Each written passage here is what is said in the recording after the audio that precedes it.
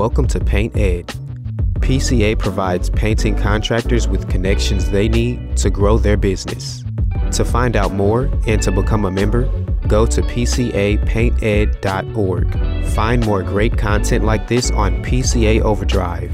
A subscription to the platform is included with membership. For all you non-members out there, sign up for our free trial. PCA Overdrive is available on the Apple Store and Google Play. This episode is sponsored by Bayer and Federated Insurance.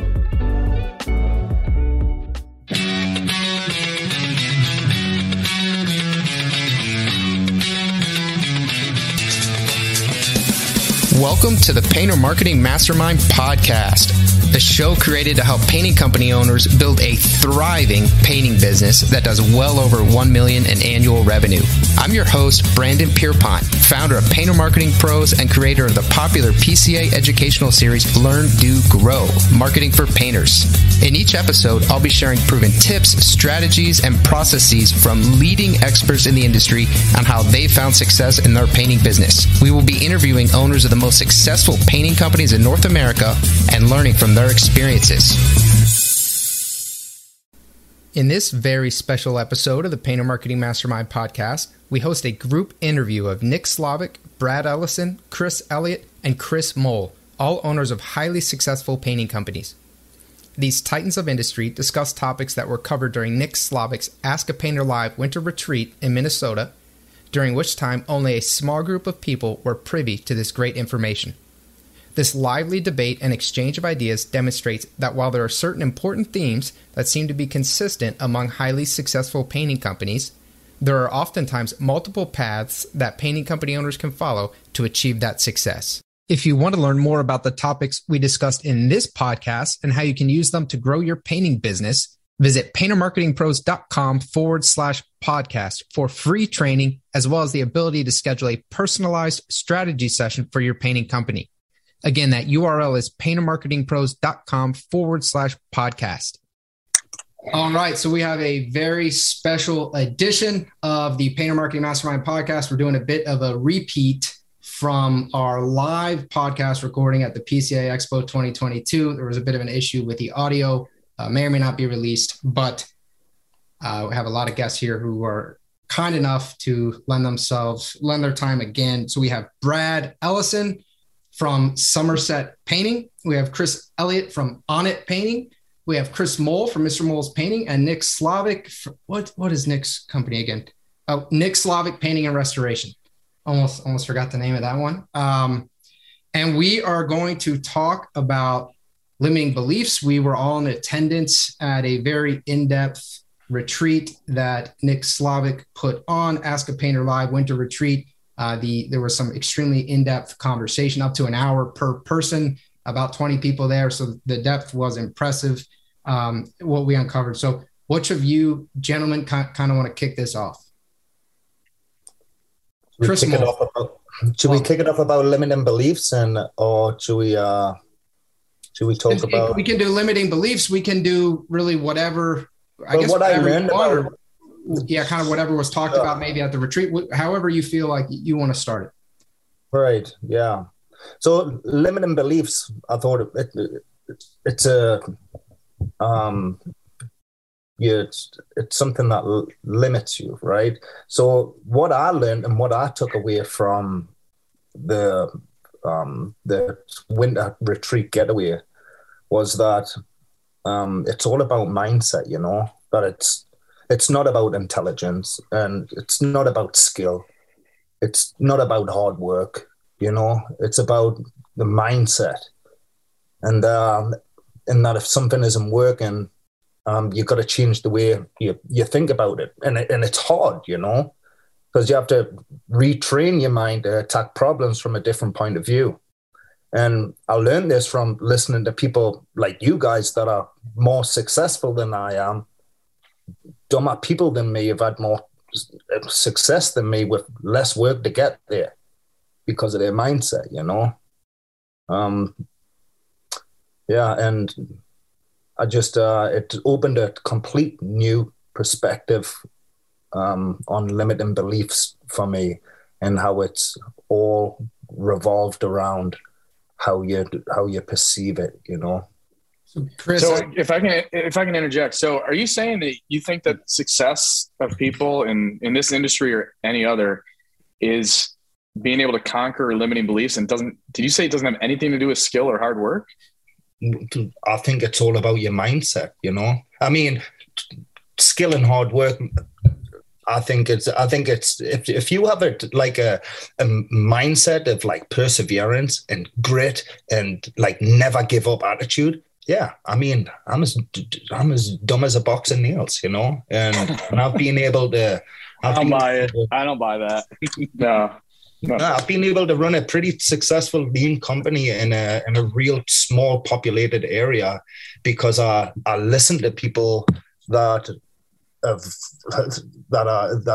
had the success, you know, and just mimicked it and put my own little twist on it. I mean, from Brad, from Chris, I mean, the leadership, Nick, systems. I mean, all you guys are like really mean a lot to me, you know, and I listen to you guys. So Chris Moore, go ahead, Brett. Well, I would agree that mindset is a critical factor in being able to take a business from, you know, modest performance to exploding it like a lot of the guys we hang out with have, right? I think that, but you can't just have the mindset. I would say you have to have the skill and the hard work. And skill, to your point, Chris Mull, skill and hard work will get you to a certain point, but the mindset, you know, getting rid of that limiting belief and having the right mindset will allow you to explode. But just having the mindset alone, if you don't have the skill or the hard work, they're not going to be successful. I mean, we know a lot of guys that are, you know, call themselves entrepreneurs that have the right mindset, but they're really dumb as a box of rocks, right? You're not. We all know you're not. But there are guys that they don't hustle, they don't have the skill, they just have the mindset, which alone is, I think, worthless. I don't know if you guys disagree with me. There's some saying or something about the difference between dreaming and really planning, you know, and dreaming of just, and I kind of think what Chris Mull is saying, I believe that as part of the mindset, hard work comes with it. You know, I don't think you have this abundance, growth oriented mindset, and then you sit on the couch and just kind of drink your beer and hang out and think, oh man, I'm going to be, you know, I'm going to run a $10 million pay. I think that's dreaming. Yeah, I think that makes sense. Growth oriented mindset. Yeah. To Chris's point, our beliefs generally generate activity. There are our actions, right? So like our identity plays a lot into our belief system. And then part of that mindset is being open to challenge your own beliefs, or at least evaluate them, right? And not have dogma and being unwilling to change. So I think first off, it's like, hey, like I'm open to change. I'm not going to change every time I'm influenced by something, but I'm at least going to be open to it. And then once I identify that a belief is limiting me, then I'm going to adopt a new belief and hopefully get the result that I'm after by adopting that new belief. And I think that's where the mindset, I think once you have the right mindset, once you have the right belief system, then that's going to, like I said, that's just going to produce a better activity that's going to give you the result. Yeah. Nick, what are your thoughts on this? Yeah, I think one of the things, you know, because we trafficked heavily in the book called Grit, and it's very important to delineate the difference between the scientific version of grit and the grit, which we all know, which is just like muscle manning your way through everything. And I did the dumb version of grit for 24 years in this industry before I actually did something more intelligent. And the scientific definition of grit is having a superordinate goal and then having enough, you know, tenacity to see it through over many, many decades. And the hard work part, which Brad was saying, comes in a different way. It's not head down through the brick wall over and over, just physically exhaust yourself. It's intentional practice. So it can be hard work, but a lot of the times it can be fun for us. It's you're doing a certain thing over and over and over again with a feedback loop, and you're always putting a little stretch goal out in front of you. It's not just doing work mindlessly. It's doing work with somebody telling you good or bad, constant improvement, and stretching yourself. So that's the when we talk about grit, it's probably a good foundational thing to set, that we're not talking about just belt in the teeth, get out there and conquer the world. This is actually a very sophisticated, mindful approach to hard work. Yeah, I love it. There's I just think, and I think Nick makes such a good point. It is that passion and the perseverance over time. And so that's where the talent and the effort. So it's talent times effort equals skill times effort equals achievement, right? So it's all playing in together. Yeah. There's a saying that, some people, it depends how you perceive the saying. I perceive it in a certain way that I think is not offensive, but there's an expression called labor loses. And I think that means stupid labor loses. So if it's just head down, no matter what kind of business you're starting, whether it's marketing agency like I did or painting company like you guys all did, I'm just going to outwork everybody. I think that's sort of the price of admission, is you have to be willing to work hard, or you shouldn't really be in the game of entrepreneurship and business ownership. But if your game plan, if your strategy is just, I'm just going to work harder than everybody, you probably are not going to ultimately find as much success as you could. It'll be an inefficient approach. Yeah, it's stamina over intensity, right? Yeah. But there are times where intensity matters. There are times where you have to work your face off, but the goal is making it sustainable. To be able to move at a sustainable pace and position yourself. I think it's a goal for all of us as owners, because if not, it's a heck of a lot less risk just being an employee, right? But as an owner, we're working to doing the things that we love and the things that we're best at in our day, or at least that's my goal. My goal is I love sales and leadership. So I want my day to consist of sales and leadership. Right. Mm-hmm. So if it takes me 60, 70 hours a week initially to get, let's say 60 hours a week to where eventually I'm doing 6 hours of leadership, then I'm willing to do that, to sacrifice that 60 to eventually get to where I'm just working 6. And it's of my own accord. It's of my choice. I'm spending my time doing the things I love to do and doing the things I'm best at. Right. And that's when you're generally out operating at your best. When you're operating in your natural skill and doing what you're interested in. Right. That's how it's easy to get passionate about something that you love. Right. We don't spend a whole lot of time in the things that we're not passionate about. Chris Elliott, can you kind of expand on that? Because I want to make sure that when we talk about this stuff, we drill down and give people who are listening really actionable takeaways. Like if they're listening to you and say they like sales and leadership, or maybe they like something that's different from what they're doing. Let's say they're still on the brush, or they're still doing a lot of the estimating, and they'd really like to really be more managing and leading and inspiring their people. And you say, well, if you have to work 60 hours to get to where ultimately you're only doing 6 hours of something you don't want to be, or, you have to work, you're doing 6 hours and you want to be doing 60 hours of it, and you have to put in a lot of work. What does that mean? Are you talking about building systems and processes? Are you talking about something else? How do you get there? Yeah, I think it's creating a vision for the future, right? So being a vision casting. So one, identifying what you want, being able to not only see what that vision is for you and your company, then being able to articulate it in a way that your people can see what you're saying, right? Then being able to make it believable for the people that you're sharing this vision for, and then putting the tactical steps to do that. So if the goal is, hey, I'm currently in the bucket, working the brush, but I want to just be doing sales. Okay, great. Now we have the goal. Now let's make the tactical steps to achieve that. What's that look like, right?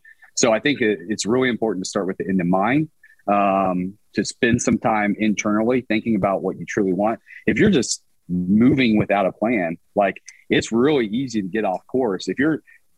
If I'm in Colorado and I want to get to Florida to see my buddy Brandon, but I don't use a map and I just start driving, I may end up in Canada, right? Dude, you just got to drive faster and more hours during the day. Stop sleeping more recklessly. Yeah, absolutely. Rich, right?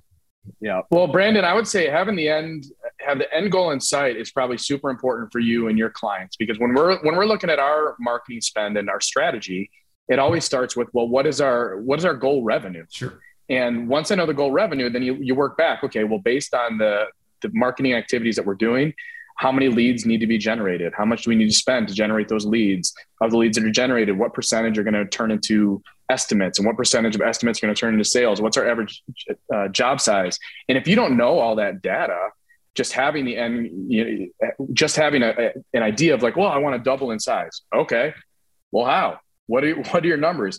You got the end goal, but now start working backwards to step one, which is where you're going to spend your first dollar in marketing, right, Brandon?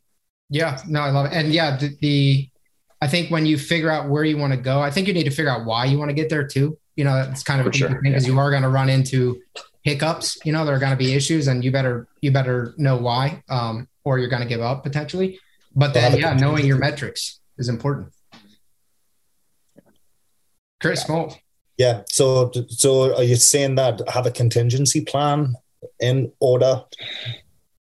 No, you got to burn the boats, man. I'm not really a big believer in the contingency plan, but I think you have to know why you're doing what you're doing. I think, and you know, for me personally, it's financial freedom and time with my family and the ability to do all kinds of stuff. That's a big driver for me that keeps me going during dark days. And whether it's, you know, whatever it is for you, it's like Simon Sinek, start with why. I think that's important. Mm-hmm. Yeah. So Chris Moll, you are in a pretty interesting situation, because you are in an area that has an incredibly small population, something that most people would use as an excuse to fail. You know, they would say, well, there's not enough, there just isn't enough work here to get to more than 200,000, 250,000 a year. Can you speak a little bit to your population and what you've done, and maybe where you're at in terms of revenue and everything else with your business? Yeah, I can honestly say that I owe it all to networking, to be honest. You know, I've the relationships that I've built while after I've made this company. You see, little personal story on why I actually made a painting company. Because when I came to the States and I came here traveling, you know, and I wanted to change the scenery with everything. I feel like a new group of friends. I wanted a new career. So I left painting behind, and I worked in a construction company and ended up getting in a bit of bother and went to jail for 170 days. And when I came out, I used to work a seasonal job. Well, here in Minnesota, 5 months of the year you can work outside. 7 months of the year you get laid off, you know. And I got Hubered out most of the summer, and then for the first ever time, I was broke. I had nothing. There was no propane in the tank. I had my family and new baby was eating noodles, completely broke, had nothing. And I felt useless. I felt the worst I've ever felt in my whole life, you know, especially as a family man, a new family man. And it was like massive action for me. I actually, I went on fit. So I always go back to painting no matter what, because it's the only thing that I know and how to be able to put food on the table. And I think there was this, it was probably about, I think it was about 4 years ago now, after I got out. It was in November. I just started, I was up like 20 hours a day, getting 4 hours sleep on the internet, adding all of the pages on Facebook, and then Nick Slavic popped up. And I added him and reached out to him, and he ignored me. And no, he didn't really. Yeah, I think I had like a bobcat on my shoulder or something, and he was like, "Oh man, this guy." And then I lived in Minnesota, you know, and And then it was just working for my wife's family and friends and making a Facebook page and just uploading and learning marketing as I go and just Facebook marketing and just being really persistent. And I would just keep uploading pictures and I just thought, you know what, this will work. I'm going to make it work. And I just grinded through it. You know, I didn't sleep. I was reading books. I was reaching out to people like Nick and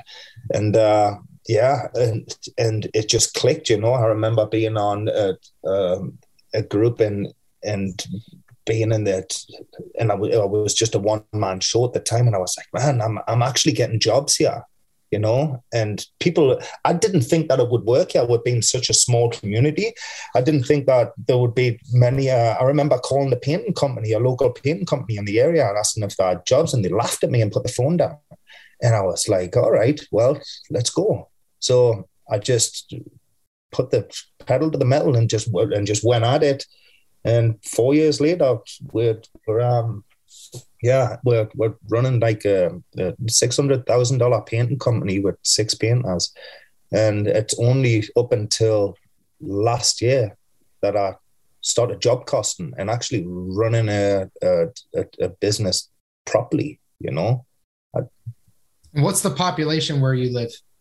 There's 16,000 people. Like I live in a town of 1,200, but I have to drive 35 minutes to a population of 16,000 people.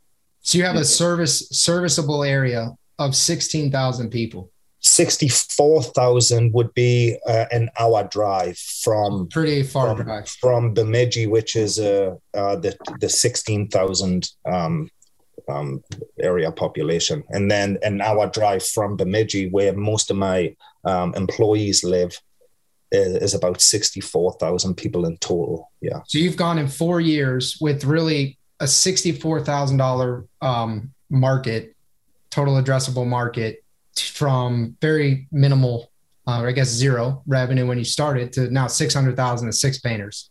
And you primarily did that through Facebook, through community networking. You're a volunteer firefighter. I think you've probably formed some connections that way. Do you have any advice, you know, for people who are listening who are in a really small service area, who are maybe they started a painting company, maybe they're even just thinking about starting a painting company? What advice do you have for them? Is that what you would tell them to do, to stay on Facebook all night and post the pictures? Have you learned a more efficient way? What are your thoughts? Yeah, I would just tell them to care, you know, and never give up, and to care about your people and care about your clients. It's one of them ones where, I'll tell a quick story here, that there was a client that was, you know, you get that one client out of every 200 that is nuts, absolutely like out of this planet sort of nuts. And it was like a small popcorn texture ceiling. I scraped it, I painted it, and there was a little blemish in it. And she would call me 5-6 times on a Saturday at midnight, crying down the phone, like that sort of nuts. Anyways, I hope she doesn't listen to this, by the way. Anyways, she... I don't think she'll be listening. So I went back there, give her our money back, fixed the area, and... fixed the area, and I got a phone call 3 weeks later from a guy that lived up the road and says, "Oh, you can make Heather happy, and I want you to work on our house." And we landed a $29,000 job. And this job that I had, but for just biting the bullet and just doing it, just whatever, you know. I take the rough, like there's more smooth than there is rough, and just getting it done, you know. I love that. There's more smooth than there is rough. Yeah. I think, sorry, go ahead. Oh no, I was just going to say, you know, before we kind of move on to someone else, I definitely need to address the fact that, well, you said you were in jail for 170 days and you have a Dexter, you know, you got plastic sheeting behind you. You look like Dexter. I'm not sure if you changed your ways or not. He's heading back. If this, you know, we are recording this, so just make sure you're thinking about that. You're not going to get me on evidence on this thing. Should he scam up? No, to get back to the point, really, though, I just think network with people that are smarter and that have been doing this for a lot longer than you. Listen to audiobooks. I'm not much of a reader. Listen to audiobooks. Go online, find a group that suits your culture of what you want. Find the people that you enjoy being around, that you care about mostly, that have got the same personality as you. And that's doing it, man. That's killing it. That's been doing it for a long time, honestly. And just, and actually help fill their cup as well as drinking. Even though it's impossible for Nick Slavik, you have to bribe him with turkey hunting and stuff. But I think you've got to help fill cups as well as drinking from other people's as well. You have to give a little back to your community, to your friends, to your colleagues, to your loved ones. I think it's got to be it can't just be give. It drains you a little bit. You give and the universe will reciprocate. So Nick Slavik is courteous enough to be on this podcast, even though he is not feeling well, actually feeling quite poorly. So this might be kind of brief. And Nick, if you're gonna hurl or anything, feel free to leave at any time. But one of the things that, I think everyone thinks of Nick Slavik, and you almost have this almost like a demigod image, right? Like you're the perfect ultimate artisan, the ultimate craftsman of painting, and you've got it all figured out with the decent human being model, and everything's perfect. But one of the things that you ran into, which I loved, or one of the things that you addressed at that Ask a Painter Live Winter Retreat, was some of the things you're struggling with, and they would actually be, a lot of people wouldn't expect it, because the thing that you really dove into was people. And that's your forte. That's what everyone, Nick Slavik, he's figured it out, that the decent human being model, I'm going to follow him. So can you speak a little bit to, I think, just people seeing their role models, and really honestly, for a lot of people, probably idols of sort here. You're human, you struggle, you still have struggles with, can you speak a little bit to that and kind of what you're doing to try to overcome it? Yeah, I tell you what, even since the Ask a Painter Live Winter Retreat, where we go real deep and we get really personal, I've actually identified another limiting belief that I have, which is, I think my ego. I have a fixed mindset, and I have a lot of ego wrapped up into the people in this business. So when somebody leaves, it does wreck me for a while, because I do take that personally. And, you can, at one point you can say, well, that's what makes you good. You're caring, you're empathetic, you're this and that. But there's another way to look at it, which is you have a non-abundance mindset, a fixed mindset, where the performance of your company is you, and you live and die by the performance of your company. And so that is a new limiting belief that I've identified. And I need to find a way to uncouple myself from that, because it does take a lot out of me when somebody decides not to do this with me. So that is a huge thing. And, again, fine, we can recruit. We got the decent human being theory. We got a training facility. We got everything to do that.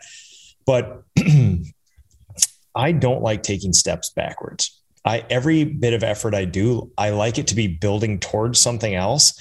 And the thing I need to harness that limiting belief, do some work with it, and get over it, is because every time an employee comes and goes, it does sort of feel like a huge setback, and I need to uncouple myself from that. So I think the next year or so is probably going to be devoted to, diving deep into that and trying to figure that out a little more. So, yeah, but we are a humanistic business that happens to paint. And, the pattern detection, which I believe we are all in the business of pattern detection as well, is people bring all sorts of mass personal chaos with them wherever they go. And it's tough, because there might be nothing you can do. You might overpay, over empathize, over benefit, give people more leeway than they want. And because of something out of your control in their own personal lives, that will dictate whether they come and go and how it affects your business. And that is a hard thing to get over with, because we are the rainmakers, right? If something needs to be done, we can affect the change. And when there's no way for us to possibly affect change, that's helplessness. And as entrepreneurs, we do not dwell in helplessness. Yeah, I love that. That's a totally different, in a way, it's a totally different subject matter than really anything I've explored on the podcast, which is this idea. I personally struggle with it. that you give so much of something to your business that it sort of becomes you. And for you, the people is kind of what, it's your thing. It's what you really truly care about tremendously. And it's where you've built a lot of your success. But if the business fails or something, like you said, out of your control, because personal lives, people have lives and you can't fix every problem. You're not God. They have a problem. Then you take it as essentially a personal failure. You're failing in your life. That's how you take it. And you're basically going to spend the next year of your life. One of the things you're going to work on is how do you sort of decouple yourself without reducing your performance, I guess.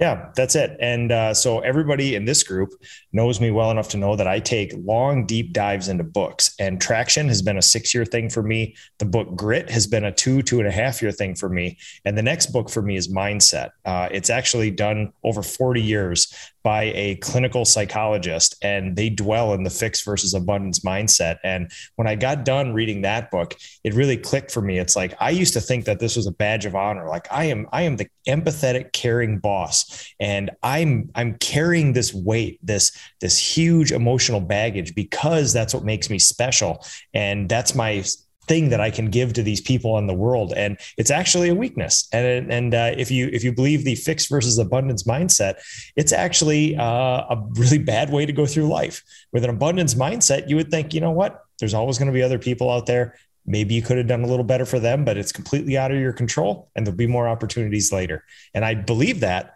but it has to feel right too. And it can't biologically affect you. So that's my next interest.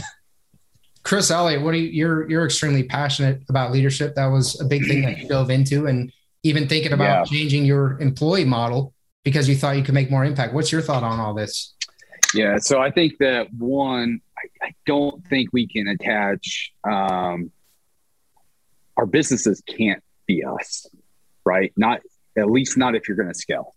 Right. So, a lot of what we're passionate about and our vision for the business is obviously, in the business, but we cannot be the business. So I think that part of the growth and maturity over time is creating that separation. Like, so for Onnit Painting, it needs to be its own living, breathing organism, right? Now I'm tasked with nurturing that and helping it grow in a very healthy way, but it is not me, right? So I think that's really important to change your perspective with the business as it is its own thing. It's not a part of me, right? And then it is very challenging when you bring someone in, you invest into them, you share your knowledge, your expertise, you share your company, something that you've put so much time and effort into, not only the culture, but the systems, the processes, an extraordinary experience and service that you provide your customers. And they get to come in there and be a part of that. And it hurts when they leave. But then I think over time, you learn that, well, one, it's just expectation, right? Not everybody that comes into the company is going to stay.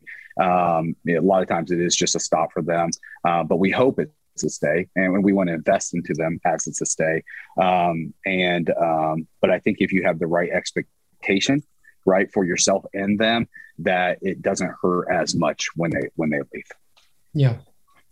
And I know, Nick, one of the things that you had, I guess, been struggling with a little bit is when people leave, or I think you overheard an employee say that for now, this was the best opportunity. And for you, that hurt, and I think called him out on that, if you remember. Did you? I remember Brad went to bat. Yeah. But Chris Elliott, that's kind of what you're saying right now. I mean, I don't think it's reasonable. I mean, I understand why it happens, but these are our babies, it's our business. We're growing. We welcome people in, basically to become a part of this growth journey with us. But maybe it is just a step on their growth journey. Maybe this isn't their vision or their dream, no matter how much we want it to be. Sure.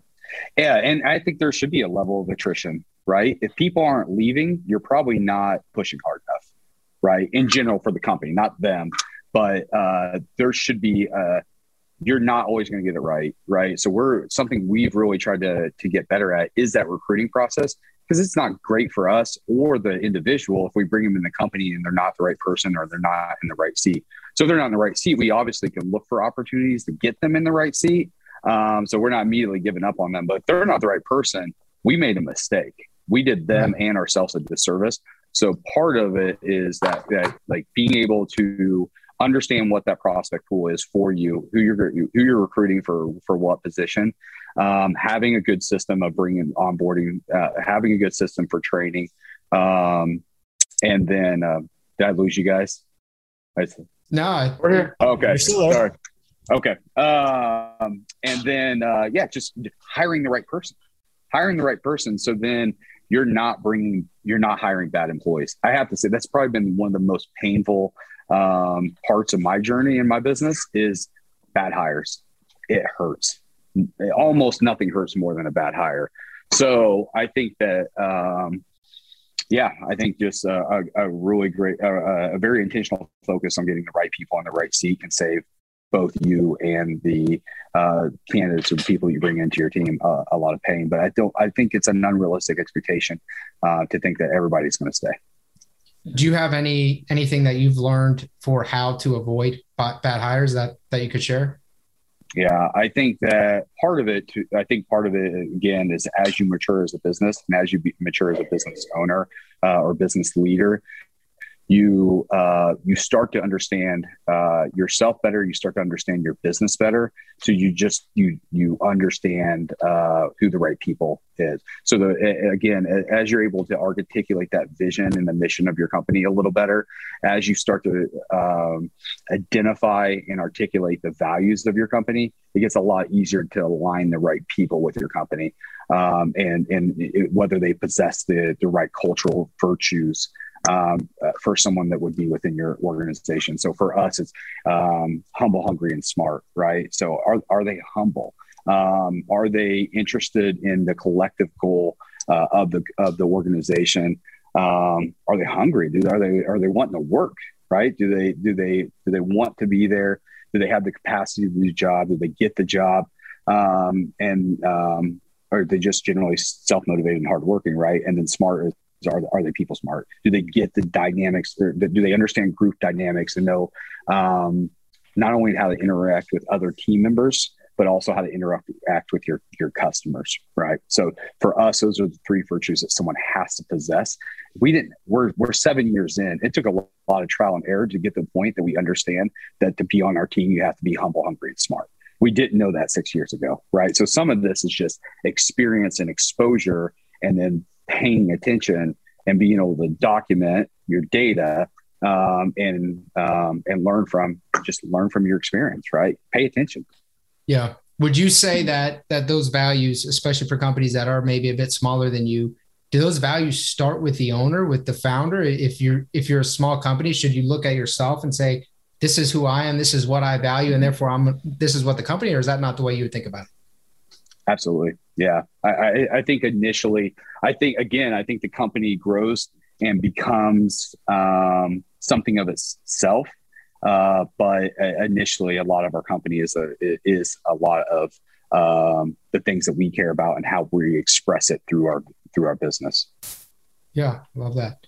So yeah, I think that's intentional hiring, where you're actually putting pen to paper and you're sitting and taking the time. I think very few companies do that, actually write the value system. And I think when they do it, you'll get these big corporations that do it, that I think is largely an HR exercise. But I think people think it's trivial or soft, or, it doesn't really actually matter.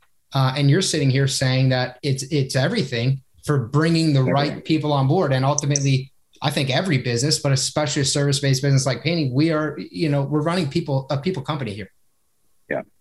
I think it's such a huge part of building a great culture. But then once that culture is established, it gets really easy to identify who's not a part of that team or shouldn't be a part of that team. But for me, it did start with my values. Like I changed them a few times. Like I think our first core values, I copied off someone else's website. So, and start. Then, right. And then start. Then I recognized, that it mattered, and it mattered to me, right? I wanted to lead. I wanted to be able to cast a vision for my team that people could get behind, right? And then I wanted to be able to make sure the people that I was going to work towards that goal are people that align with the things that I care about, align with my values, and align with my belief system. So our values for our company are focus on the customer, deliver on your promises, take ownership in everything, pursue growth and happiness, right? That started with my values. My number one value, focus on others, and then deliver on your promises, take ownership in everything, and pursue growth and happiness. Because it goes back to grit again, that passion and that persistent to pursue that long-term goal. Happiness is very fleeting. So the goal can't necessarily just be happiness, because it's going to come and go. The goal has to be fulfillment, right? The growth. And for me, that fulfillment comes through the pursuit of growth mindset, having a growth mindset and pursuing growth, and there's moments that I'm the teacher, but there's also moments that I'm the learner, and I have to be able to play both of those roles. And for me, that's where I find my fulfillment. So, Chris Elliott, you are a very busy guy. You run a very successful company, and you're working on constantly improving that. But you basically, I think, when people listen to stuff like this, a lot of what ends up happening is they don't really know where to start, or they don't feel qualified, or they don't feel they know themselves well enough, or their business well enough. So they end up not doing anything.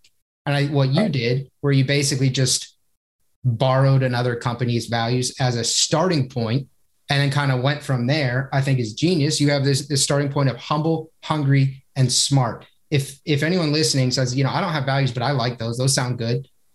Chris Elliott, you were a Ranger in the U.S. Army, did 4 tours of duty. I mean, you're a pretty respectable guy. You've started and grown a really successful business. If people hear this and they think, man, that would probably be a pretty good place to start, can they reach out to you if they have a couple of questions, or they want to? What would be the best way for them to potentially touch base with you? Yeah, so we talked about this at the beginning of the podcast, but yeah, it's a giver's gain mentality, right? So it is a give and take. So I'm more than happy to give, and anyone can reach out to me through my email, celliott@onnitpainting.com. Instagram is Chris Elliott, or at Chris Elliott on it. I'm happy to help in any way. Cool.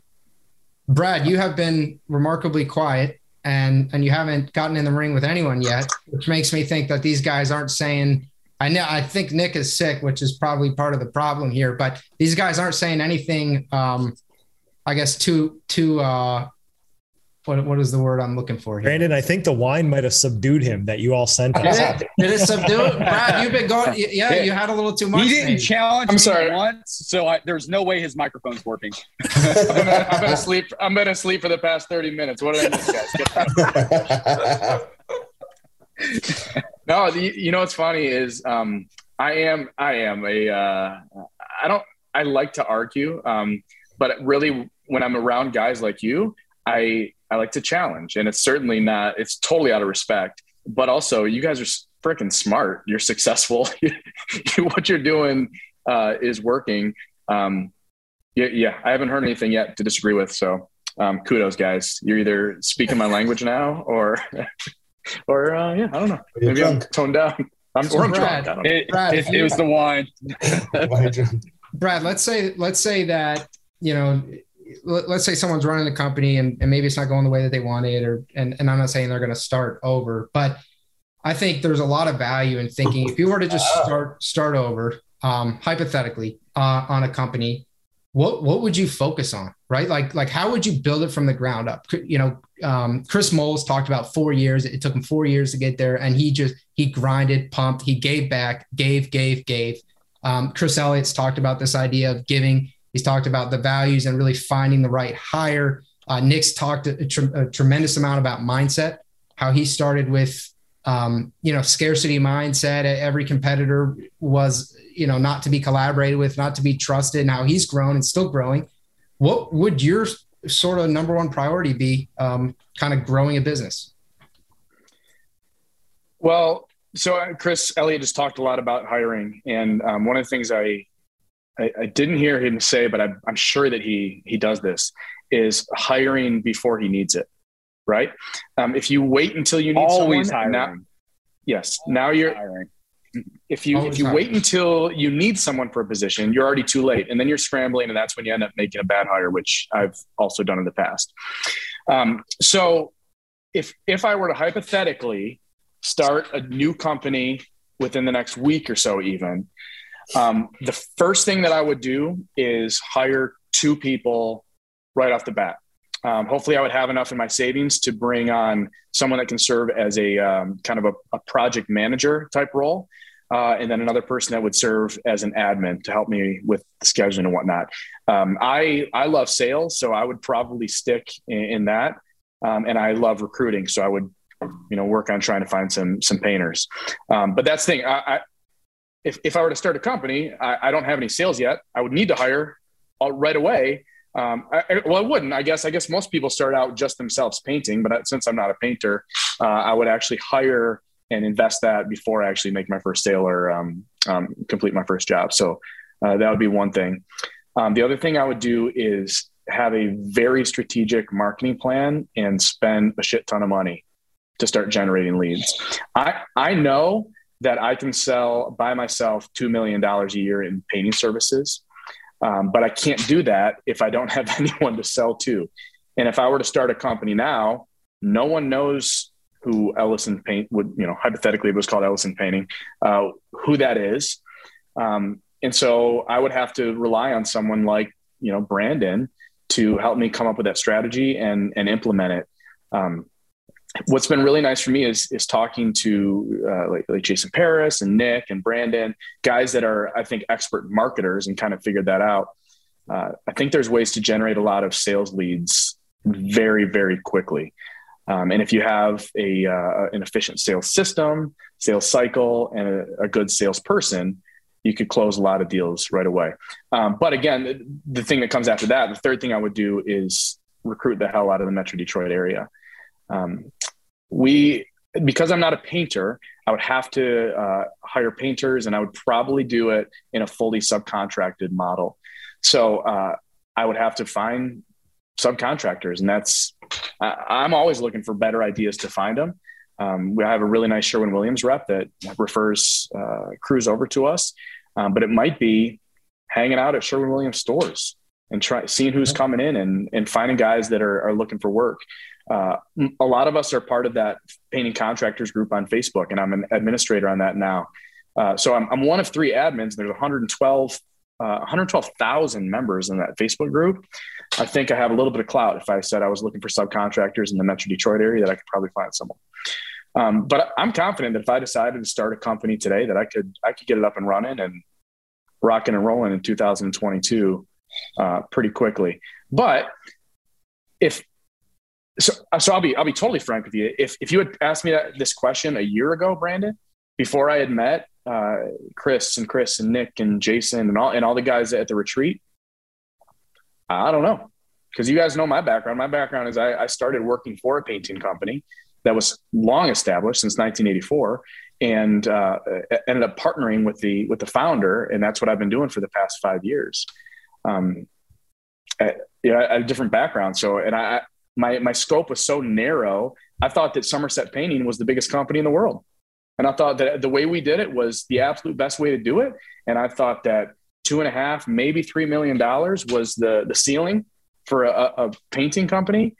And talk about destroying my limiting beliefs, spending 4 days with you guys up in northern Minnesota and seeing guys that are killing it, doing what we do, but way better and way more quickly. It doesn't matter that I'm not a painter. Chris Elliott isn't a painter.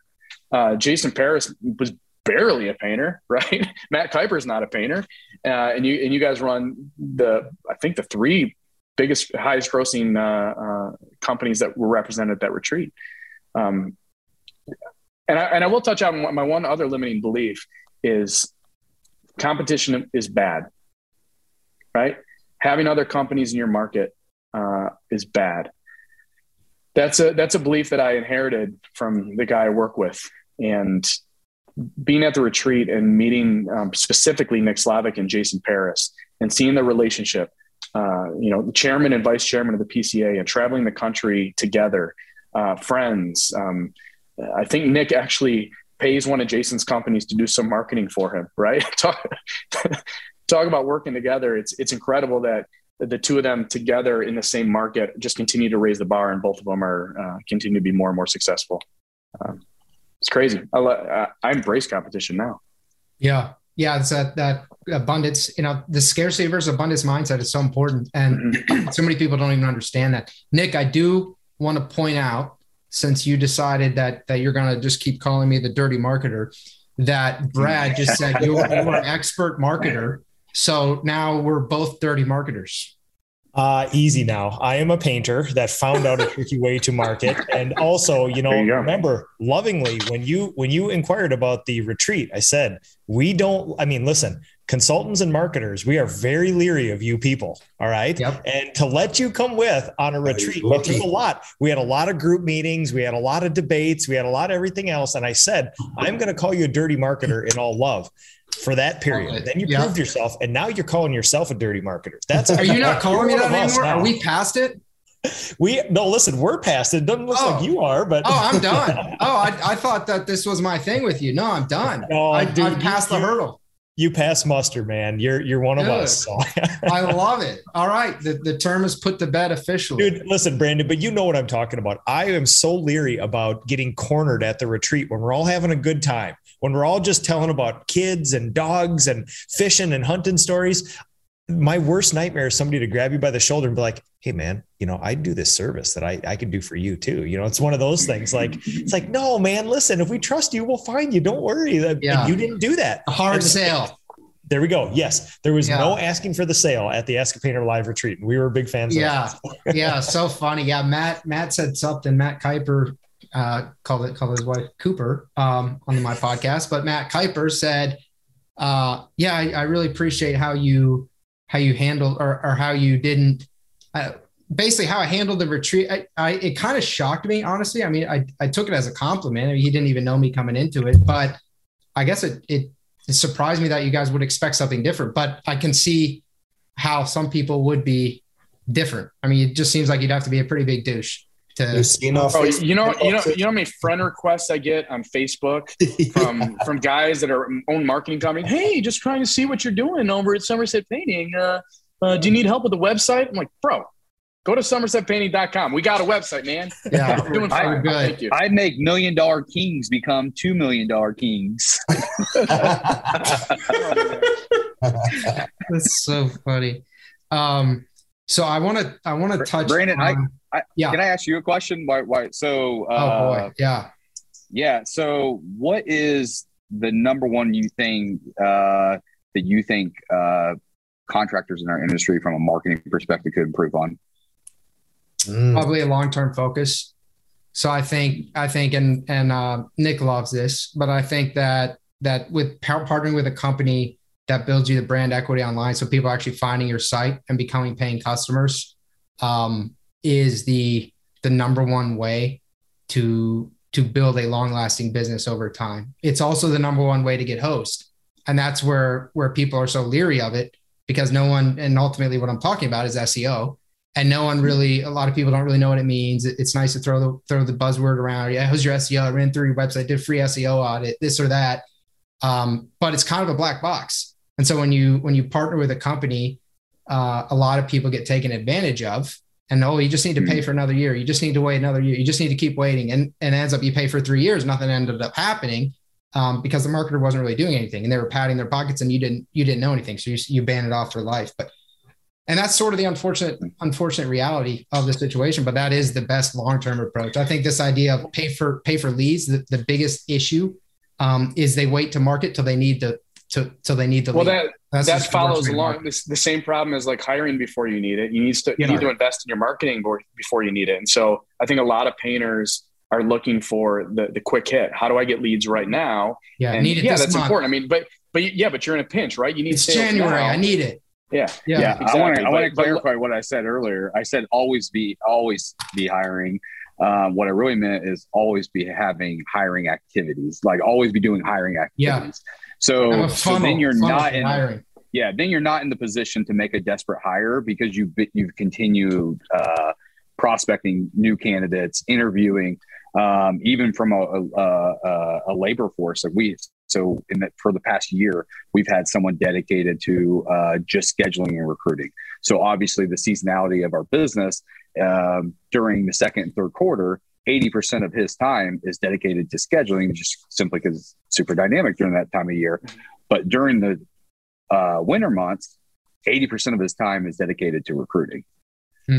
Yeah. So is he recruiting subcontractor crews? Who's he recruiting? That's correct. Yeah. So what does he do? So everyone in our company has a number. His number is 5 interviews a week. So he recruits. He interviews at least one crew every single day during off peak. Ooh, how does he find them? So as you said, so working the stores. So getting to the stores, getting flyers out, Facebook job ads, Craigslist ads, Indeed ads. We give him a budget, so we're actually paying for. We have ad spend just for recruiting painters. Yeah. So, which, by the way, Chris Elliott mentioned earlier that he, kind of stole ideas from people when he started out. I don't think there's anyone better in this whole world than me at just stealing other people's ideas. I'll be the first to say, like, yeah. I am not creative. People think I'm creative because I used to like sing and act and stuff. I'm not creative. I'm just like a guy who can sing. I'm a mimicker. And so when I see a guy like Chris Elliott and he's so successful doing what I want to be doing, why would I try to reinvent the wheel? Why don't I just find out what Chris is doing? See if he's willing to help me get it off the ground. And then along the way, maybe you make some tweaks to make it like more your thing, more your personality or the vibe of your company. But why would I try to invent a whole new system from scratch when there's guys that already figured that out? Sure. Right? There's no shame in that. I'm not ashamed of it. Yeah, that was a big one for me to overcome. It was my ego, honestly. So I at the retreat, I mentioned this is I read Traction the first year of my business. 7 years ago, I read Traction and I was like, I took a couple of things from it. Then it sat on the shelf until 2.5 years ago, reread it, read it again, and been implementing for the last 2.5 years. And it has, I won't say that it's changed my business, but it's definitely enhanced my business. And so a big part of was just getting over thinking I was smarter than this book that had this great operating system. I was like, well, I don't need that. I'm going to make my own. Right. Mm-hmm. Same thing with cultural virtues, like defining humble, hungry, and smart. Like that's not mine. I thought it had to be mine for a long time, but that I adopted that out of a book I read. And I was like, yeah, I don't need to reinvent the wheel. Now, again, I'll put my own flavor on it. But I don't need to create it. Like for you, the hungry for you just means like you actually have to eat food. It has nothing to do with like drive or motivation. I'm just actually hungry. Yeah, no, for me personally, absolutely. I'm actually a little hungry right now. So Brandon, I wanted to get back. So I asked that question because I have to believe a big part of what's holding a lot of contractors back in regards to marketing is limiting beliefs. Am I wrong? No, I think you're 100% right. I think it's limiting beliefs, and I think it's a bad experience in the past. Most people have had that, and then I think it's not really having clarity on the future vision. The companies that we partner with that make sense. When I ask them questions, and as Brad brought up, our sales process is really focused on the future first. What do you want? Why do you want it? What does that mean? How do you balance that though? Because obviously it's going to be a big step for someone to say, okay, I'm buying what you're selling. I'm going to invest into the long term. I'm going to be patient, and I'm going to go with this search engine optimization approach, right? But I also need leads today. So how do you balance that? Yeah. So that one, what we'll do typically, so we offer both. But typically, if someone needs leads today, they're not going to be able to afford both. That's just the reality. So what we'll do in that situation is we'll do the paid ads, we'll do paid leads, and we do exclusive leads. We don't sell leads or anything to multiple companies, but we'll do that for probably a period of 4 to 6 months. Basically, put some meat on their bones, so to speak, in terms of their business, to where then they can start actually making the monthly investment. It's all about budgeting, on top of the paid ads.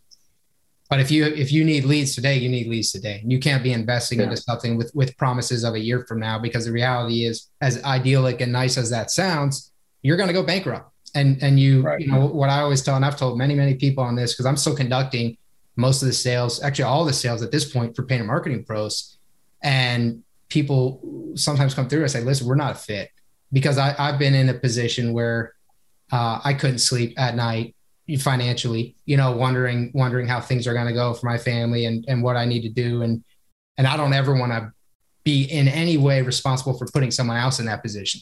So there are some people come through, it's just, at that point, it's you kind of just have to grind. I mean, Jason Paris did 8 hours of door knocking every Saturday for I don't know how many years, and he's introverted. I ask some of these people, okay, what are you doing? Do you go on and knock doors? I mean, it's the grit, the toughness, the perseverance. There are ways to get business without hiring me. You can go out and you can, I'm just going to say it, not to be misogynistic, but you can man up and you can go get business. Everybody can go get business. I don't care how introverted you are or whatever. Jason Paris is super introverted. He strikes me as a little bit odd, a little bit socially awkward, but yet he knocked on hundreds and hundreds and hundreds and hundreds of doors. And so if he can do that, you can do it. And so if you're in a position where you're listening to this and you can't afford to spend all kinds of money on marketing, you don't trust marketers, then go get your own business. Do what Chris Moll did, do network, go give back, be in the community. Go make friends, go to your Chamber of Commerce meetings, go to BNI meetings, get out there and put in some sweat equity. You're always going to pay with money or time, right? There's sweat equity and there's money. So how are you going to pay? But you have to pay somehow. Yeah. That's my rant. That's my rant for the night. Oh, no, should be done. Should be good. Oh, beautiful. Yeah. Should be good. You didn't know, but you're getting interviewed today. So so the number one driver for human decision-making is loss, right?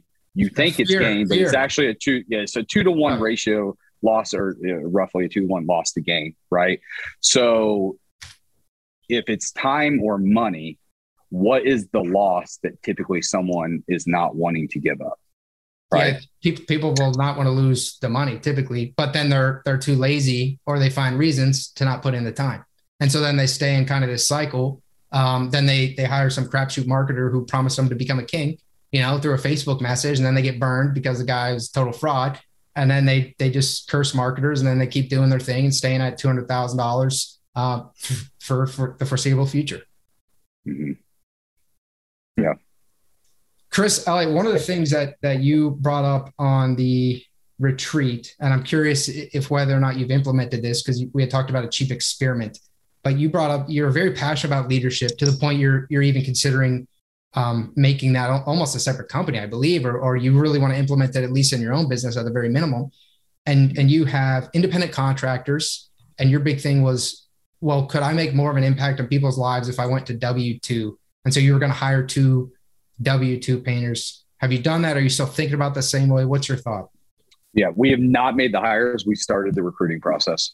Nice. So part of Melvin's not only recruiting, interviewing contractors, and it's our goal to have a network of contractors. Again, we not only want to deliver the highest standard of quality to our customers, we want to deliver an extraordinary customer experience, right? And all of that, like, we have to be able, especially on some of our larger, more complex commercial jobs, we have to be able to partner with great contractors to be able to deliver, to reduce the impact to the property, reduce the impact to the employees and the residents or tenants of that property. And part of that is partnering with great contractors, partner with EIFS contractors, partner with great carpenters and great painting crews.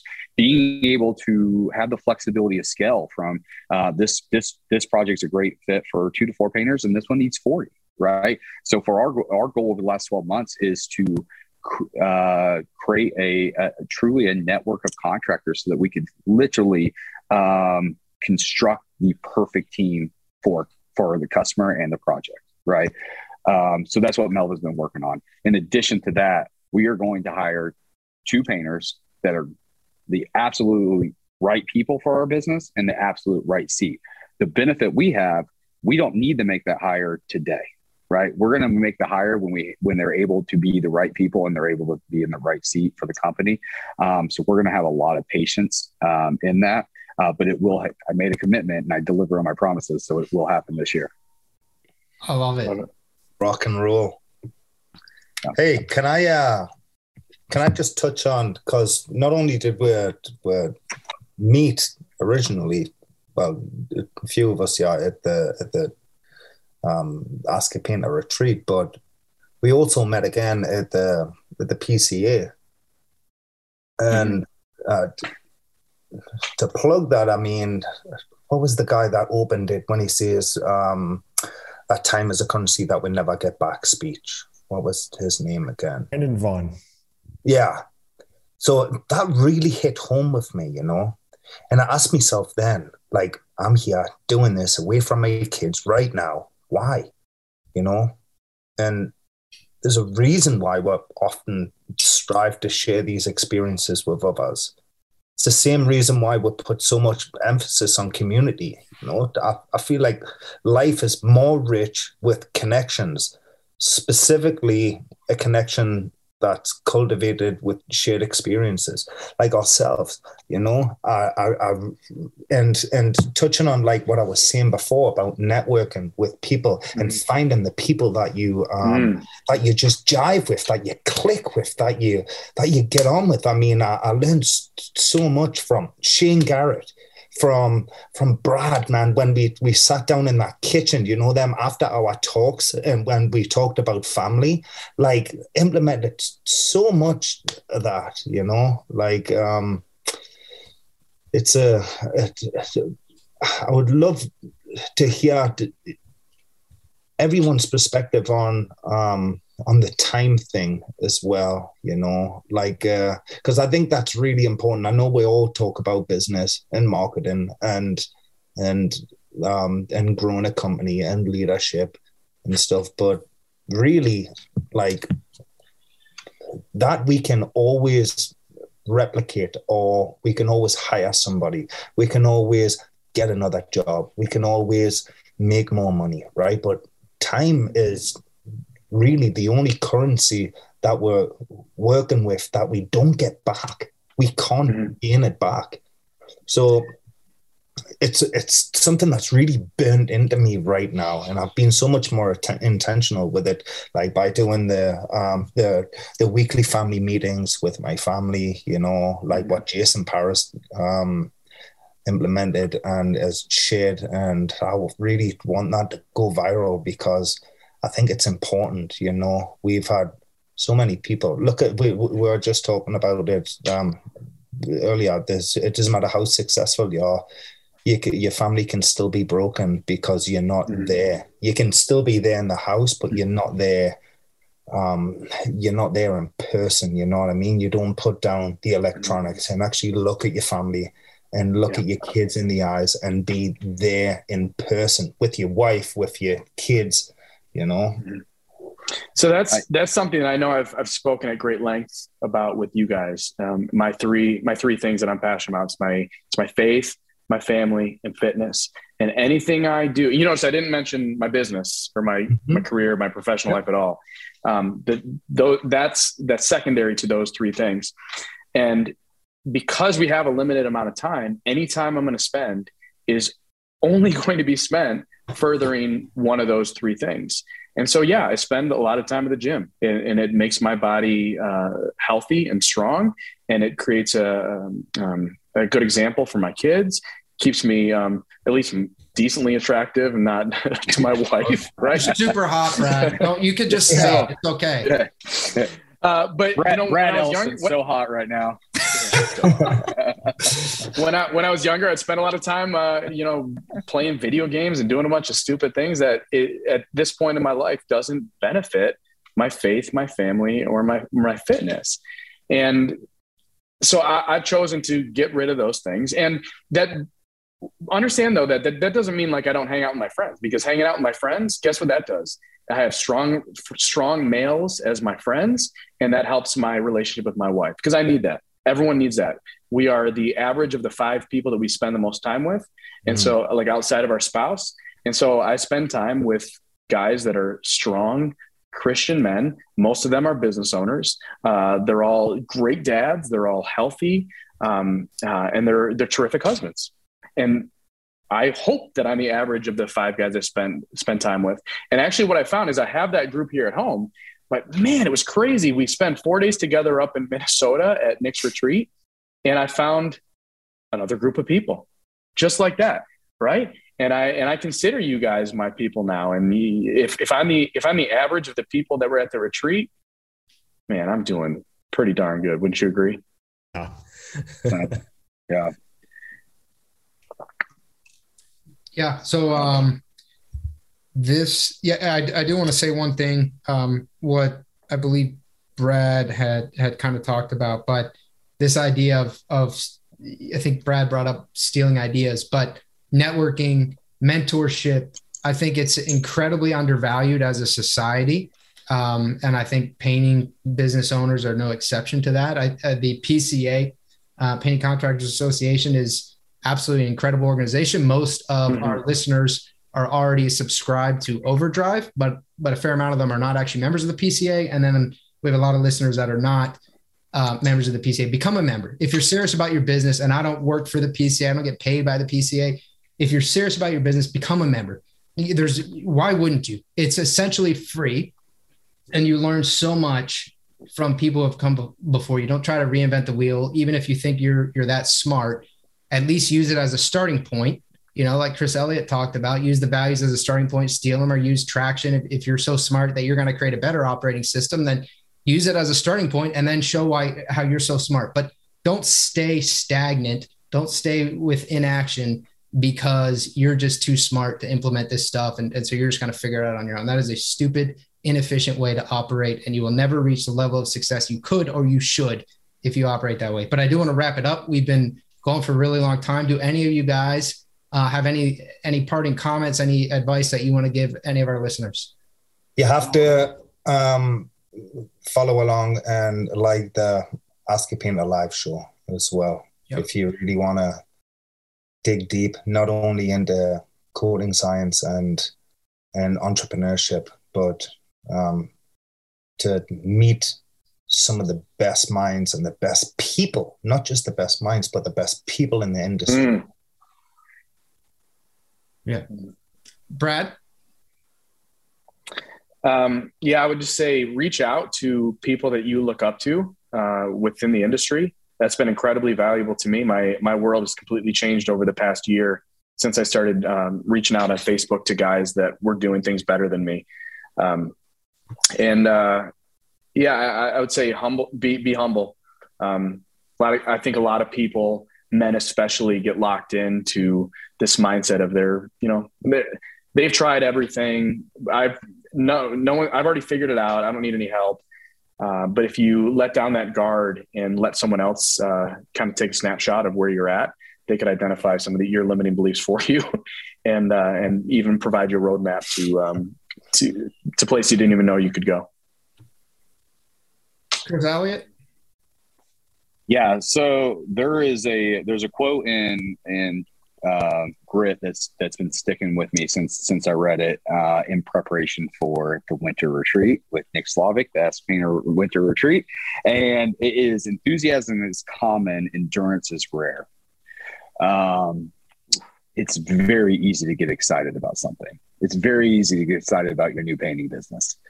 The ability to endure and stay on that path over a long period of time will more than likely ultimately give you the result over those intense compulsive cycles, right? So just stay. It's great to get excited, and that enthusiasm, that passion is what's going to drive you through, but stay focused on that goal and pursue it over a long period of time. And if you're lucky, if you stay at it, you'll probably achieve mastery. I do want to touch on that quickly. So Jason Paris is obviously extremely successful, runs a very large painting company, doing over $10 million a year, but it took him a long time, over half a decade, to break $1 million. And he's an introvert and he had to go through a lot of pain to get there. He seems to be kind of a weird dude in that he seems to enjoy pain. He's currently training for a 100-mile race, but he had to go through it to get there. It didn't just happen for him. It doesn't just happen for anyone. So this idea that you do while being intelligent, not just pound your head into the wall over and over again for forever and hope you get there. While being intelligent, there is a certain level of pain and a certain level of grit that you have to tolerate. You are choosing the road less traveled by starting and building your own business. So I think that's a good point. Nick, do you have anything? I appreciate you hanging with us. I know you're borderline dying over here. Thank you so much for your time. Do you have any parting words? Yeah, dude. I've been holding off throwing up into my trash can in my office here, not because of the words that were spoken, but because I am physically ill at the moment. But I do appreciate talking with you and these guys so much that I was not going to miss this. So I came off the bed, put my painter face on, and we did this. So you manned up, man. There it is. Hey, remember, just like we said at the retreat, it's just talking. It's just talking, you know, no, but I appreciate you bringing people together and having these conversations, because we can get lost in what brush is best. Do you tape or not tape? What oil primer is best? And that's fine. Have those conversations, but those are the easiest solvable problems that we will ever face. These are things where you can just try stuff and get empirical data and change it. The human stuff is the squishy stuff and the weird stuff. And we need to pivot every conversation to anybody who wants to grow a business to the human side and not supply chain and not coatings and things like that. And these guys here are doing that in a big, big way. Guys, if I could just say, I just want to say one more thing. Yeah, man. First off, I don't even know what an oil primer is. Chris Moll finished his bottle of wine. Chris Moll, do you have to work tomorrow? I win. Chris Moll wins. No, for real, Brandon, I really appreciate what you do. I know we make jokes about you not trying to pitch us on the retreat, but you provided so much wisdom and insight into the marketing world. And I would encourage anyone that's listening to reach out, because Brandon's a solid guy. And so have a phone conversation with him, hear about what he does, let him ask you what you're looking to do. And he even said it today that he'll let you know whether it's a good fit or not. And either way, you're going to get valuable information. But if it is a good fit and he's going to work with you, you're going to make more money. Yeah. You're going to get more leads. You're going to make more sales. And if you really want to grow your company, you got to invest it back into your business. And Brandon's an opportunity to do that. Appreciate it, man.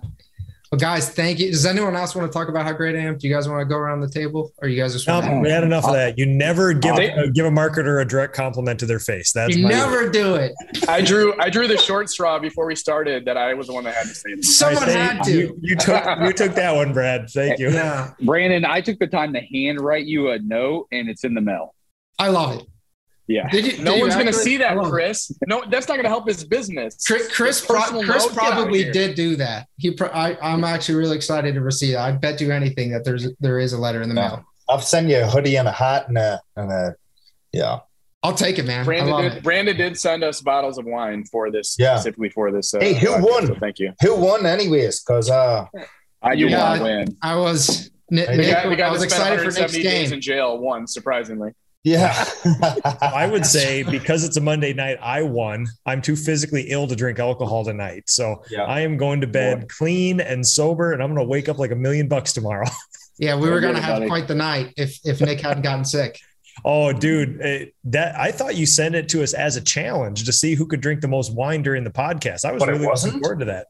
To specify, I sent you guys 2 bottles. So I was talking with Nick I think a week ago. I got it. And he said, 2 bottles. And he said, I think he saw one or I told him I sent a bottle of wine, and he said, okay, great. We'll see who can finish it the fastest. That'll be the game. And I was like, well, I don't think we should do that, because I sent you guys each 2. And he's like, is that a challenge? Challenge accepted. That's right. Listen, when you got guys like Chris Elliott here too, I mean, it doesn't take much to provoke or poke a couple guys like us. Like, what's the game? What's the challenge? We'll do that. You got a bunch of bears. Hey, I stayed at the office to record this just so that I would not be influenced to win that challenge. But guys, thank you for your time, guys. Yeah, thank you for doing this.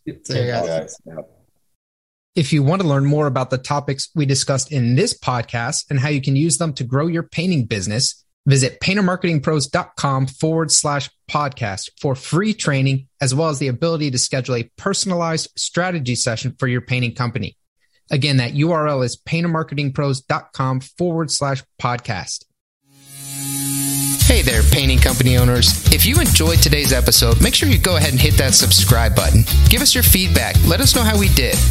And also, if you're interested in taking your painting business to the next level, make sure you visit the Painter Marketing Pros website at paintermarketingpros.com to learn more about our services. You can also reach out to me directly by emailing me at brandon@paintermarketingpros.com, and I can give you personalized advice on growing your painting business. Until next time, keep growing.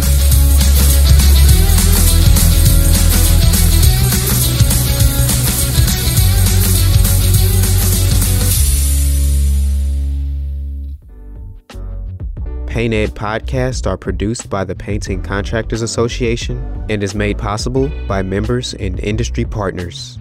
To find out more about upcoming education opportunities or for more information about joining PCA, visit pcapainted.org.